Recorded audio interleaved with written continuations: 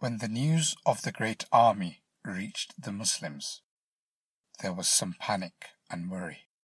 They had just fought a hard battle with the idol worshippers of Mecca, where they suffered great losses. How could they possibly defeat an army that was very large in number and very well armed? The Muslims had to defend their home, Medina. One of the biggest armies so far was marching towards Medina to destroy them.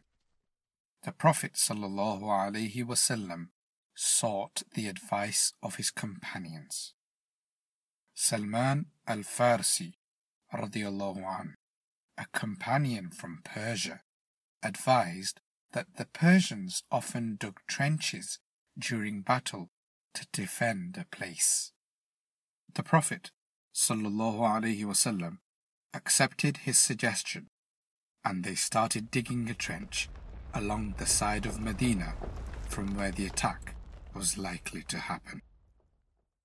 The Prophet ﷺ worked alongside his companions, digging and lifting the dirt.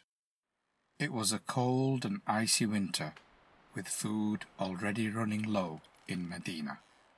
This was a very hard and worrying time for the Muslims, as they were not only outnumbered, but had very little food and supplies.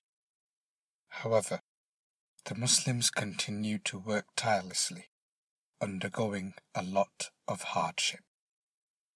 I read this story from Safar Year 4 Islamic Studies textbook.